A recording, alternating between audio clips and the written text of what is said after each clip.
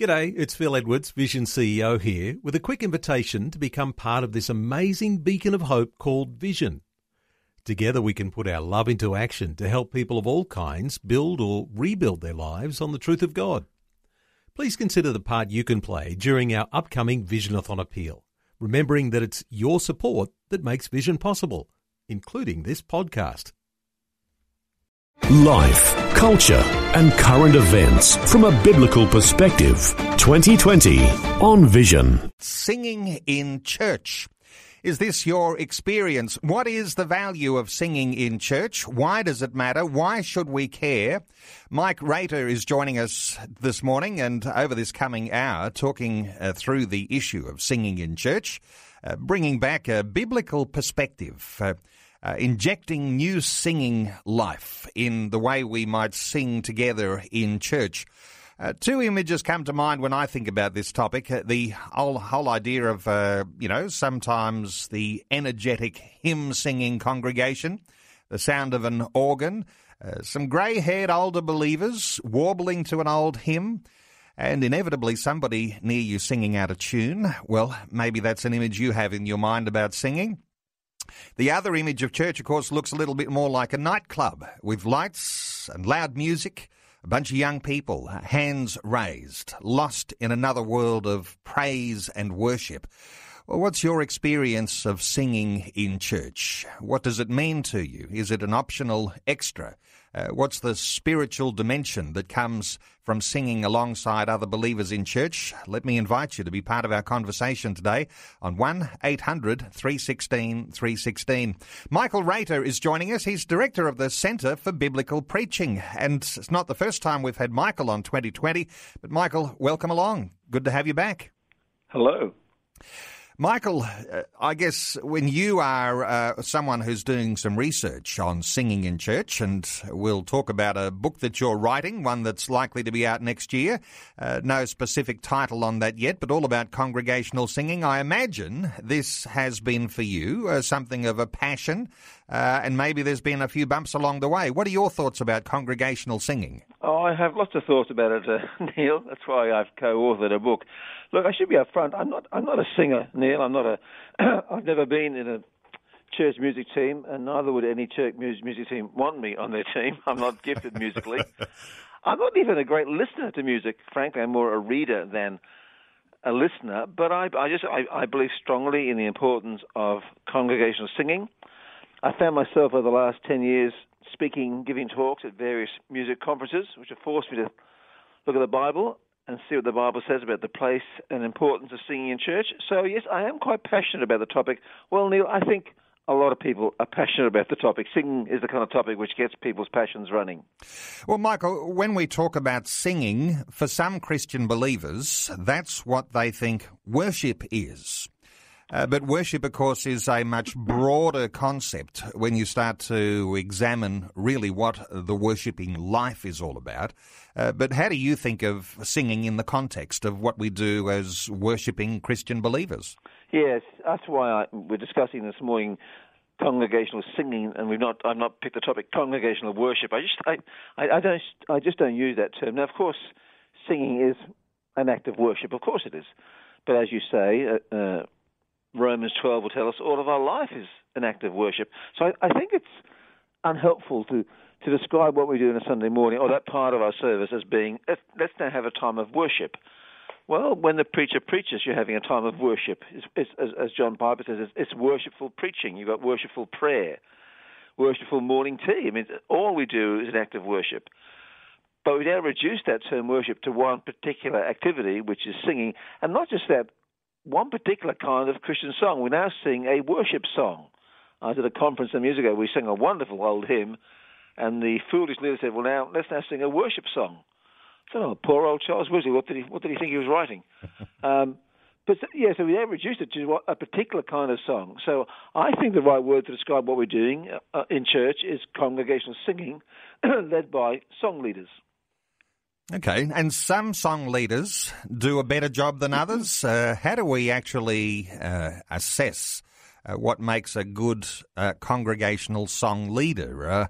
I mean, is this the sort of thing that we ought to be talking about? I mean, I guess there's a difference between that person who has, I guess, what you'd call a little bit of charisma about them, the fact that they can sing in tune, and the person who has the heart and the character that might lead the congregation. What is it that you think makes a good song leader? Well, that's a big question. I want to begin by saying I think they're very important. They're very important. People will often forget the sermons. They won't forget the songs. And they'll stay with them for a long, long time. And whether the words are good or bad, they'll stay with them for a long, long time. I think if you ask a song leader, what are you doing, what's your role, I'm not sure they could tell you. I think they say, I'm leading the people in worship. Well, we've just seen that's perhaps not the clearest and most helpful definition. Well, what's the purpose of singing? I think they say, it's to praise the Lord. Well, I want to say from the Bible, well, actually, dear friend, it's much more than that. I think in essence, Neil, singing has two dimensions. It is, of course, vertical. We sing to God. We sing to God. We glorify God. We praise God. And that's very, very important. So our eyes and minds are fixed upward. But Paul says in Colossians and Ephesians, teach and admonish one another through psalms, hymns, and spiritual songs. So there's a very important horizontal dimension to singing in church. We are teaching each other. So there's both the vertical and the horizontal, both Godward and towards each other. And so I describe the song leaders and as the congregation's other preachers. I do think in a church service on a given Sunday or Saturday, you hear two sermons, two pieces of teaching, one from the pulpit by the preacher and one from the music stand by the music team. Both are teaching. And I think it's very important that song leaders understand what they're doing and why they're doing, and like the preacher, preach the truth and preach it well, with the added dimension of the vertical. Well, it's interesting to talk about the vertical and the horizontal, and listeners might like to contribute to that conversation as well. Let me ask you, Michael, with regards to what we do in church by way of singing and the musical productions, because ultimately everyone could be doing their own thing and doing what's right in their own eyes, but unless we are actually aware of a biblical foundation for singing, then we may be off on a tangent somewhere. But what do you glean from the Scriptures, from Old Testament and New Testament, when it comes to the ideas of a foundation for what we do in singing in church? Well, it's interesting you mention the Old Testament, which contains, of course, many terrific songs, which I think give us a model for the diversity of our singing. You just take the Psalms, for example. There are Psalms of thanksgiving and praise and lament. It's striking, I think, how few contemporary songs of lament there are, where I think someone said about maybe a third of the Psalms is lament. So we have there in the Psalms the variety of our singing. But it's also striking when you read. I came across 1 Chronicles 25 the other day, or a while ago, and it described the song leaders at the temple involved in the ministry of prophesying with lyres and harps and cymbals. Here are the song leaders who are described by the writer as prophets. And prophets, of course, speak forth the word of God to God's people. So in the Old Testament, they understood their role as being both leading God's people in glorifying God and bringing to God's people the word of God, the prophetic word of God. I think that stands behind what Paul's thinking about singing. You know, in 1 Corinthians 14, when Paul gives the church instructions of what to do to build up the church at a church gathering, he says 4 things. He says you have a hymn, a word of instruction, a revelation, a tongue interpretation. There are 4 word-based activities to build up the church, and the first on the list is the hymn. He doesn't say, have a word of instruction, don't forget to sing a hymn of praise to God. No, the hymn's purpose in part is to build up the church, to teach them. So I think we need to understand that, and I think our song leaders need to understand that and realize that part of their role is teaching and helping the people to glorify God well. I just don't think we've really taught them what their purpose is. And I think if you ask the average person in the pew, why do you sing in church? They'd say, we sing to praise the Lord. And I want to say, that's true, but it's so much more than that. Well, we want to talk about the so much more than that through this hour, and inviting listeners to participate in our conversation. Our talkback line open on 1800 316 316. You raise some really important points. Not only, Michael, is that instructional about how our history of the developing of a church service looks and what we do today, talking about starting off with a hymn, though there are modern hymns and modern songs, and we can talk about the difference between all of those things too, and the quality and the value of those. But then before getting into those other elements, so there is a certain sense in which, while we might reflect on our own church experience, we can see, what some of the things we do in church, that's all coming from a scriptural foundation, a scriptural direction, and so very impressive. The other thing that was very important was, just because you can hold a tune or play an instrument doesn't necessarily qualify you to be that type of person who's going to be up front and actually prophesying in that sense of bringing the word of the Lord. So I suppose you want people to start young, but I guess there's a certain maturity that comes with being the song leader. I couldn't agree more. I do wonder when we select our song leaders, what's in our thinking? What are the criteria? I suspect it is, well, he or she, and often it's a she, has a lovely voice. Let's give her a microphone, and she can make that lovely voice loud across the whole congregation, and that's it. And I wonder, is there any real instruction to him or her in what they're doing? And I think you're right, Neil.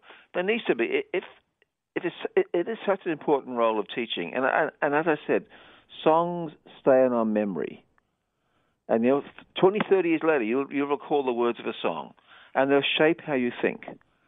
And so the people we designate to select our songs for Sunday morning or whenever and lead them must have, I think, a good degree of spiritual and theological maturity to discern good songs from bad songs and understand what they're doing so they can lead the people well. I think our song leaders are genuine. I think they're sincere. I don't think there are many there who are out just to perform. I think they're genuine. But I'm not sure they're clear in their mind what their role is. I think there's probably all sorts of controversy over the quality of the songs that we might sing in church, and I'm sure that people could reflect on some of the old hymns that used to be sung that don't get sung anymore, that had a wonderful fullness of theological understanding, and it does, as you say, it shapes the believer when they sing those things, and oftentimes it's what stays in the memory that's very, very powerful. Some people might be critical of some modern songs today. I guess that discernment factor comes in again for who's choosing the songs, as you say. Yeah, I think when I speak on this topic, people wrongly assume I'm saying, let's go back to the hymns. I'm not doing that. I mean, I love, like you, I think many old hymns. Of course, and there were many bad hymns too, but the nice thing about time is time tends to remove the bad ones and the good ones last. But there are good and bad old hymns and good and bad modern ones. I guess the book we've written is really looking at what the Bible says about singing, and we're saying two things in a nutshell. Let's sing good songs, and let's sing good songs well. That's, I guess, in summary, is what we're saying. There are some terrific modern songs which have great lyrics and point us to all that God has done for us, and are singable. I think they're the two, I guess, the two key criteria. If you want the congregation to sing things that are worthwhile, they mustn't just have good words. They must be easy to sing. And part of the role of the song leader is to help us to do that, to help the congregation to sing. We're taking calls, 1800 316 316. It is going to be a popular conversation today, so we'll take as many calls as we can. Let's start. Let's hear from Shelby in Sunnybank in Queensland. Hi, Shelby. Welcome along. Yes. How are you going, Neil? Very well, thanks, Shelby. What are your thoughts on our topic today? Mate, I can give it from two angles, I think. Not only do I love singing the songs from Sunday school, and that was when I was 7 or 8. I'm 68 now. Yeah. And I still do when I ride my motorbike, let alone ride my push bike. But I go to Hillsongs, and I love the songs there because it's chorusing, They're very short, they're very sweet, but they're just, you seem to sing the same thing, but over and over, but it's so uplifting. But then again, I go to my Lutheran church because of my family plot, and I'm part of keeping it all alive in the sense within the church group. So I go to the St. Paul's Lutheran Church and sing the old hymns, and it's nothing like how we sing so uplifting in the Hillsongs, but it's still very uplifting when you sing this old hymn. We're all out of tune, just got an organ, not like a band at the Hillsongs, just one organ, but it's so uplifting when we're getting. It's a discovery of the song, the words. So I enjoy it all. Yeah, good thoughts. Your response, Michael Rader? Yeah, I think that my view there would be, I think for what to sing as we gather, I think blended worship is a good way to go. That is, let's not dispense with centuries of great hymns. Let's not just throw that away. As you said, terrific songs with wonderful lyrics, so easy to sing, which is so uplifting. And more than that, they give us a connection with the past. We are an historic faith. We are a global universal faith with believers all over the world, and an historic faith going back, 2,000 years, and of course beyond, into Old Covenant believers. And we are, in a sense, connected with them. And in singing the old hymns, we recognize that our connection with the past. It has a number of benefits. So let's not dispense with those. It'd be a great loss to the church. But we have to keep writing new songs. Every day we want a new song, and there are new styles of music. And we have some terrific contemporary songs, and it'd be, I think, foolish to stop singing songs written after 1900. I think we've got some great modern songs. Let's sing them both. And also, Neil, so people in our church, both young and old, feel involved. I think if we just sing modern songs, many, many old people feel disenfranchised. These are the songs, the hymns, that nurtured their faith for decades, and now they're just taken away from them. And that can be heartbreaking for them. So let's respect the older members, and let's respect the newer people who enjoy modern styles of music and contemporary songs. So I think, in my view, a wise approach is what we call a more blended type of singing, harnessing the good of the past and the good of the present. Shelby from Sunnybank, thanks for your input today here on 2020. Our talkback line open on 1800 316 316. Gary from Bairnsdale is back. Hello, Gary. Have we got you, Gary? We might not have Gary. Gary, there might be another problem there. Let's hear from Linda in Brisbane. Hi, Linda. Welcome along. Hello. Hello, Linda. How are you, Neil? Good. How are you going, Neil? Very well. What are your thoughts on our topic today? I'm really passionate about praise and worship. I've been in churches for the last few years where we praise and worship for a long time, not just a set couple of songs, and because I've been in churches like that too.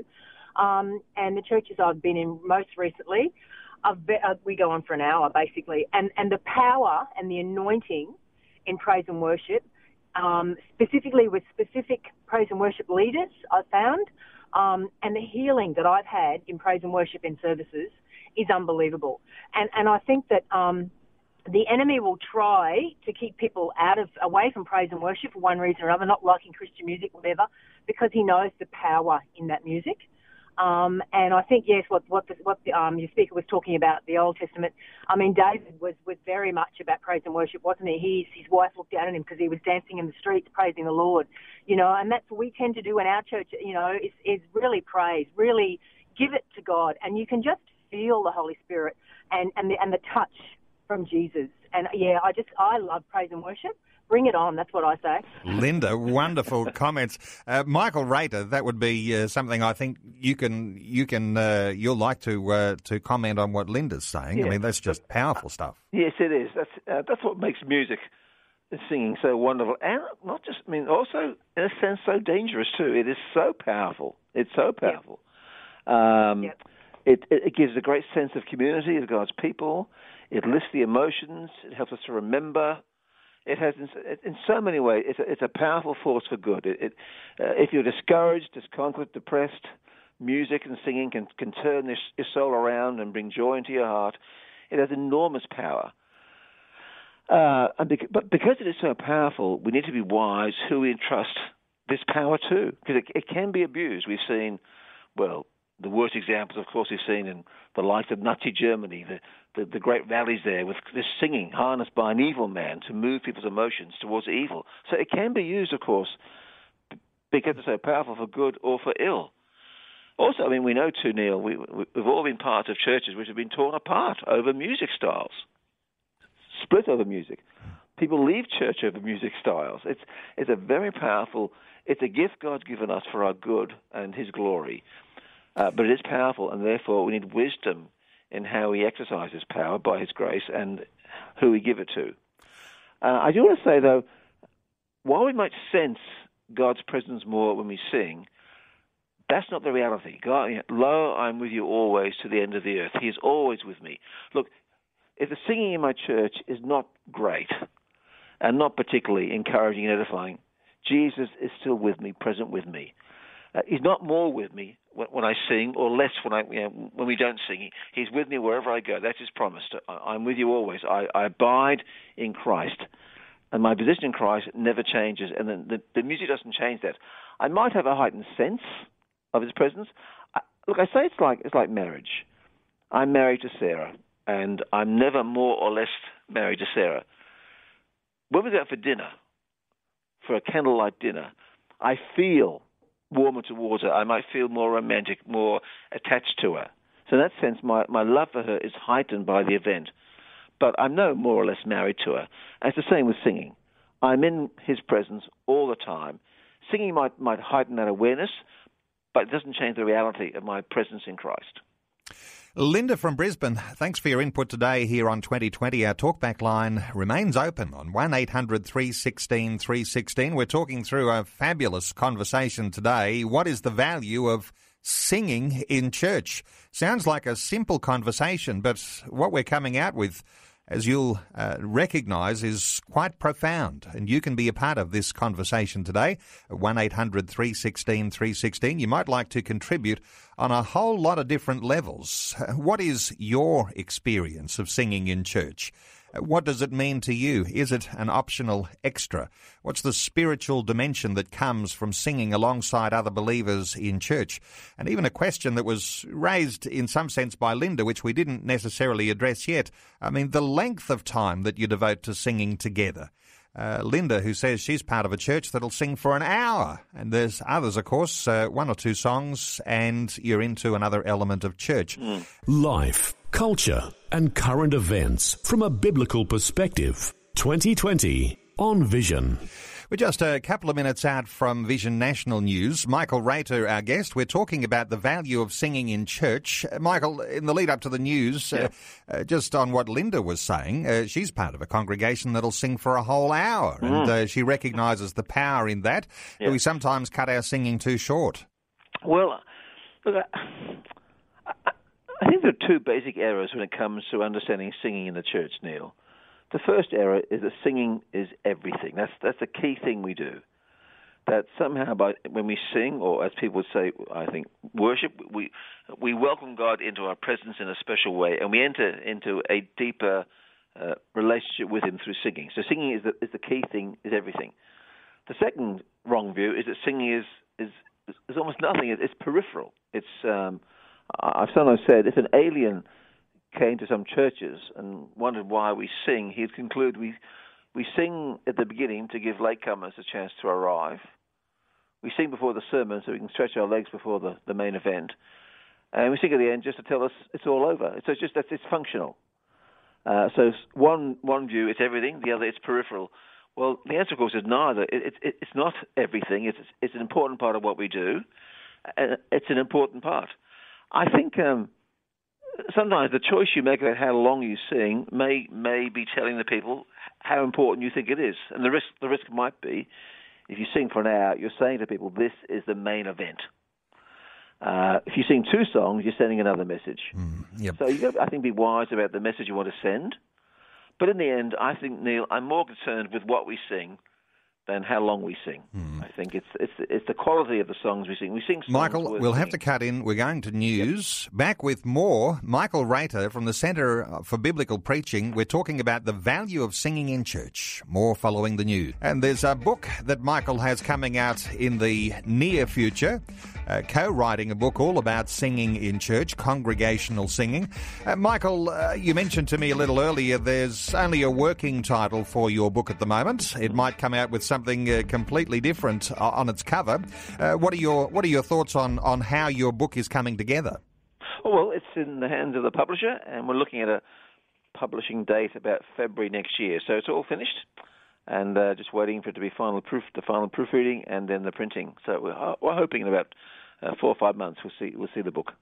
And the sorts of things we're talking about today, obviously you'll be reflecting on a lot of those as content for your book. So what we've done in the book is we've really looked at the first half is a number of the important songs of the Bible, like the Song of Moses and the Song of Hannah, the Psalms, the songs of Revelation, and what we can learn from contemporary Christian singing from the songs of the Bible. What principles can we draw for today? And secondly, we look at the important issues like why do we sing as Christians? What's the power of the song? The place of emotions in singing, and then just looking at some kind of contemporary issues to do with singing. So it's a marrying of both biblical reflections and contemporary understanding of singing in the church today. You know, I had a call, and one caller didn't want to go to air, but a special hello, Jeff, the truck driver, who reflected and passed on through John, who's on answering our telephones this morning.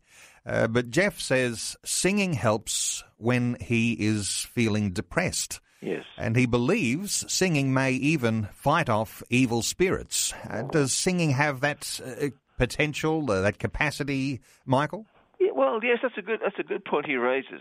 It clearly does. Again, I mentioned earlier that possibly 1/3 of the book of Psalms are laments. And laments are there not just, of course, to give you a chance to express your heartbreak to the Father who understands, but then as you lament, to remind yourself of his loving care and compassion and power, to help you then to process your sorrow and reach a point of faith and joy, so that they have that impact.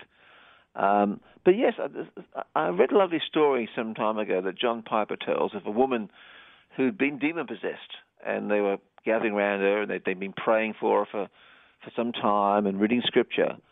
And then someone began to sing, and the group began to sing, and she became far more agitated.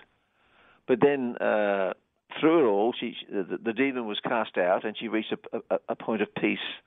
And Piper makes the point that Satan hates the songs of God's people and flees when they begin to sing.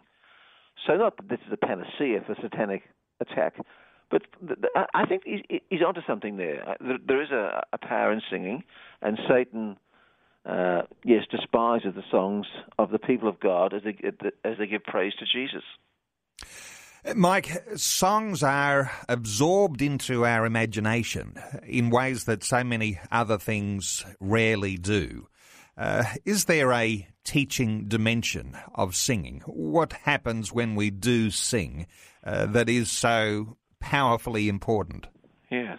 Well, Paul says, let the word of Christ dwell in you richly as you teach and admonish through psalms, hymns, spiritual songs, giving thanks to God.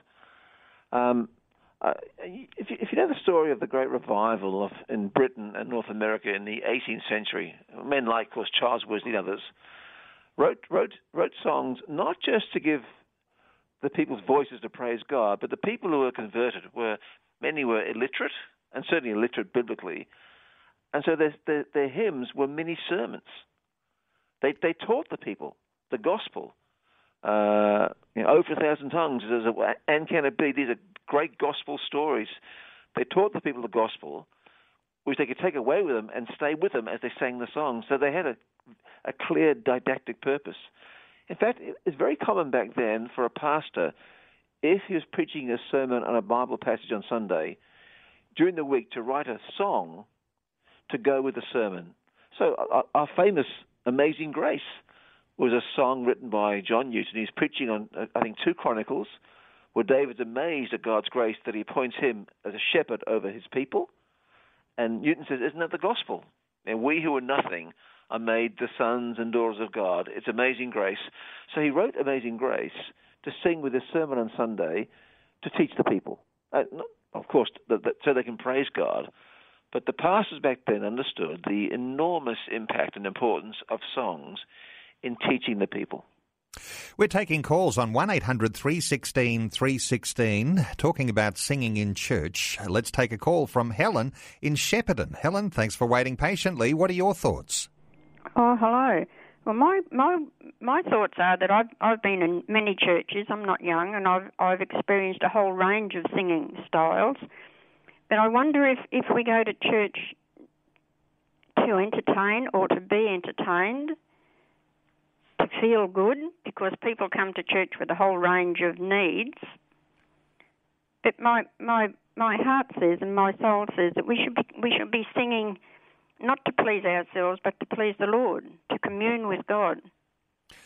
Helen, we might overcome a lot of criticisms if we took that attitude. Let's get a thought or two from Okay. Michael. Yeah, I agree with you, Helen. But I'd add to that, we sing to please God and, in a sense, to please each other. I mean by that, to build up one another. So I think our singing in church has a dual purpose. We sing to glorify God. We sing to edify one another. We do both. It's not just me and the Lord. It's me and the Lord, and me and the people around me. And I think we need to keep our mind in both places, and especially the song leaders. I think they need to realize that's what they're doing. I was in a meeting recently with a song leader through the whole time had her own kind of personal time of devotion to God, her hands lifted up, her eyes closed. We were kind of irrelevant. We could have left the room and it wouldn't have changed things. But no, we're not irrelevant. Your role as song leader is to minister to us, to get us to sing and help us to sing. So you've got to look at us. So I want to say, Helen, there's 2 dimensions. Both to please God and to build up each other. And the songs of the Bible just cover the whole spectrum of the Christian life. I think most of our songs today are far too limited in what they teach us. As I said, there are a few songs of lament. There aren't many songs about Christian mission, very few songs about God's sovereignty. We just need to have a much wider range of songs that teach the whole counsel of God. Helen, thank you so much for your call. Helen from Shepparton.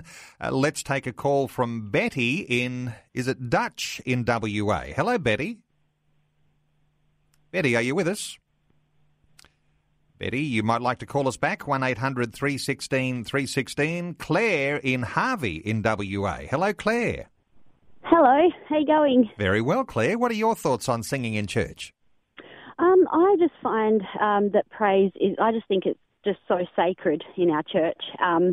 I was born again and raised in a tiny little church in a country town, and our worship team consisted of just a husband and wife couple with an acoustic guitar, and we experienced some absolute amazing healings and wonderful prophecies and such powerful worship. Now, her voice wasn't 100%, but they were placed there by God, and everybody knew that. And the time of worship that we had was absolutely incredible.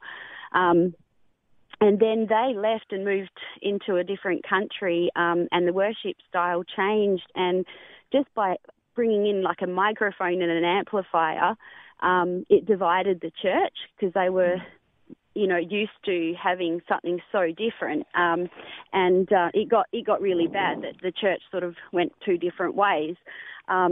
People get really upset and offended about the different, worship styles often, and there's a lot of, especially in contemporary churches, there's a lot of young teenagers that they I think it's hard for them to remain focused on upward worship, I think, and a lot of them are acting like rock stars and getting into how cool it is. But I think the actual heart of it can be lost. Claire, let's hear from Michael. Well, yes, that's right, Claire. I mean, as you rightly say, it's people feel so strongly about singing because this is your testimony. It's ministered to people so deeply in their past that when it's taken away, it's very hard for them. Another point you make, I agree with you. Look, I do. I love.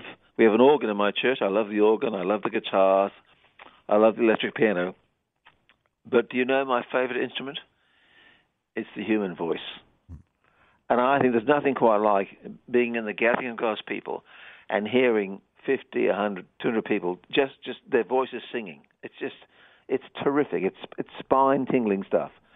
And unfortunately, I think, with the microphones and the loud music, the loud accompaniment, we lose that, and they're drowned out. Now, I'm not saying let's remove microphones at all, but look, I liken song leaders to John the Baptist.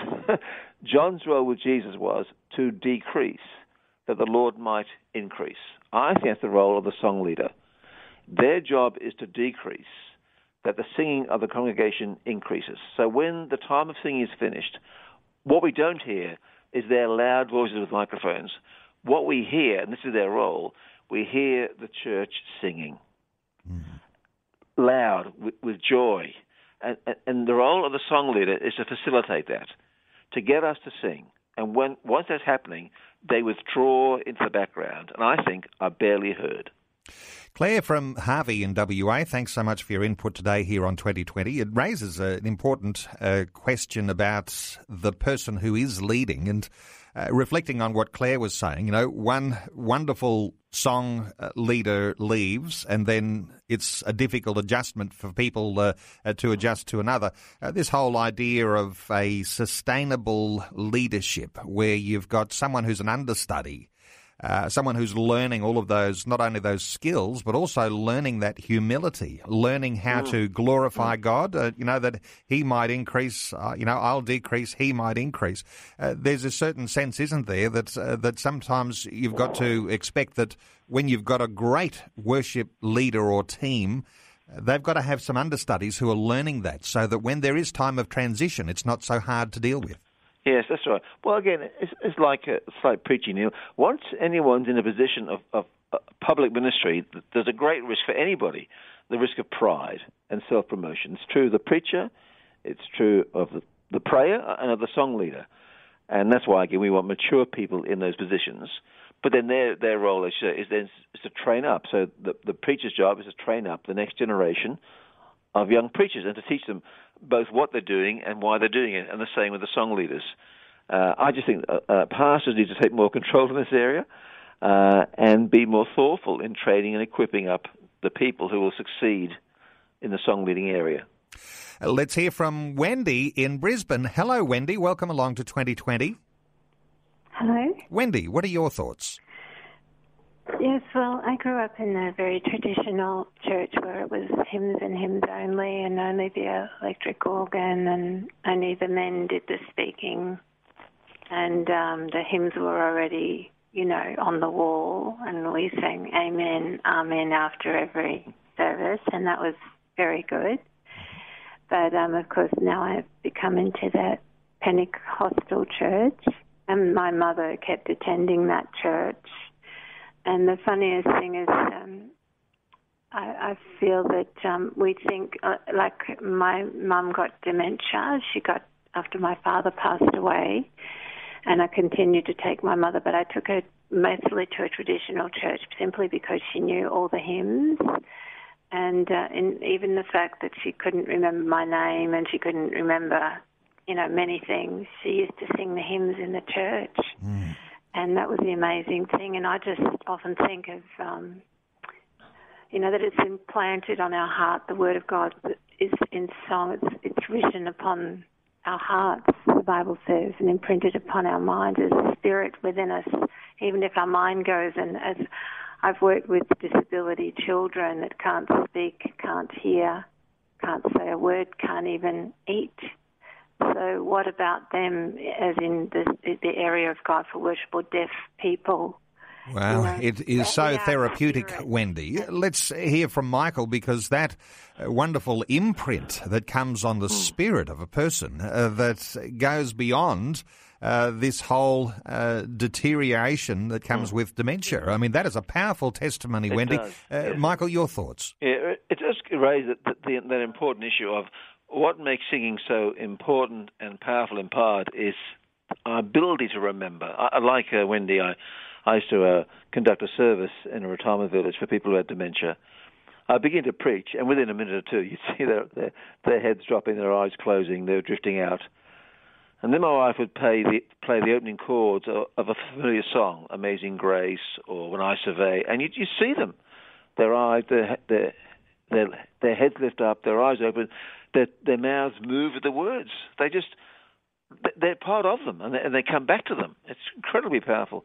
My brother-in-law was kidnapped in Afghanistan some years ago. Spent 6 months as a hostage in Afghanistan, a Christian man, part of the time in isolation. And in part, he sustained his soul by singing songs and choruses, hymns he'd learned from childhood. He could recall 600. Now, that sounds like a lot, and it is a lot, but I think we'd be surprised how many songs or hymns we could recall in that kind of situation. So the ability to remember and then to feed on these great truths and have these truths sustain our soul and nourish our soul. Again, that's why singing is so important and so powerful. It helps us to remember the great truths of the gospel.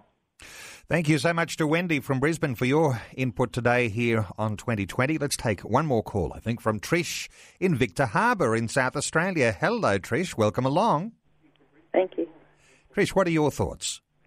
My thoughts are that songs of praise and worship are very helpful in spiritual warfare, as in 2 Corinthians 20, where they began to sing and praise, and the Lord sent ambush against the men, and they were defeated, and they destroyed each other.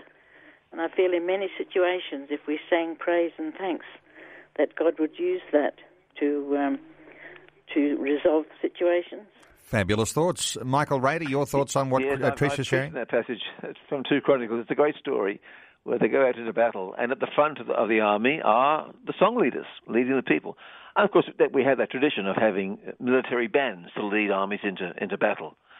It's striking in the scriptures and in church history that in times of warfare or difficulty, you sing. There's Paul and Silas in prison, facing possibly death in agony, and they're singing hymns. And in so doing, they're just strengthening their souls. And history's full of stories of people when facing a crisis, a spiritual battle or a physical one, they find great strength and solace in songs. A biblical perspective on life, culture, and current events. This is 2020 on Vision Christian Radio. Well, a refreshing way to talk about singing in church, recognising thousands of years of history of songs in church. Thousands of years that date even back before Christ, back into the Old Testament, and being able to reflect on that, the rich heritage of singing in church.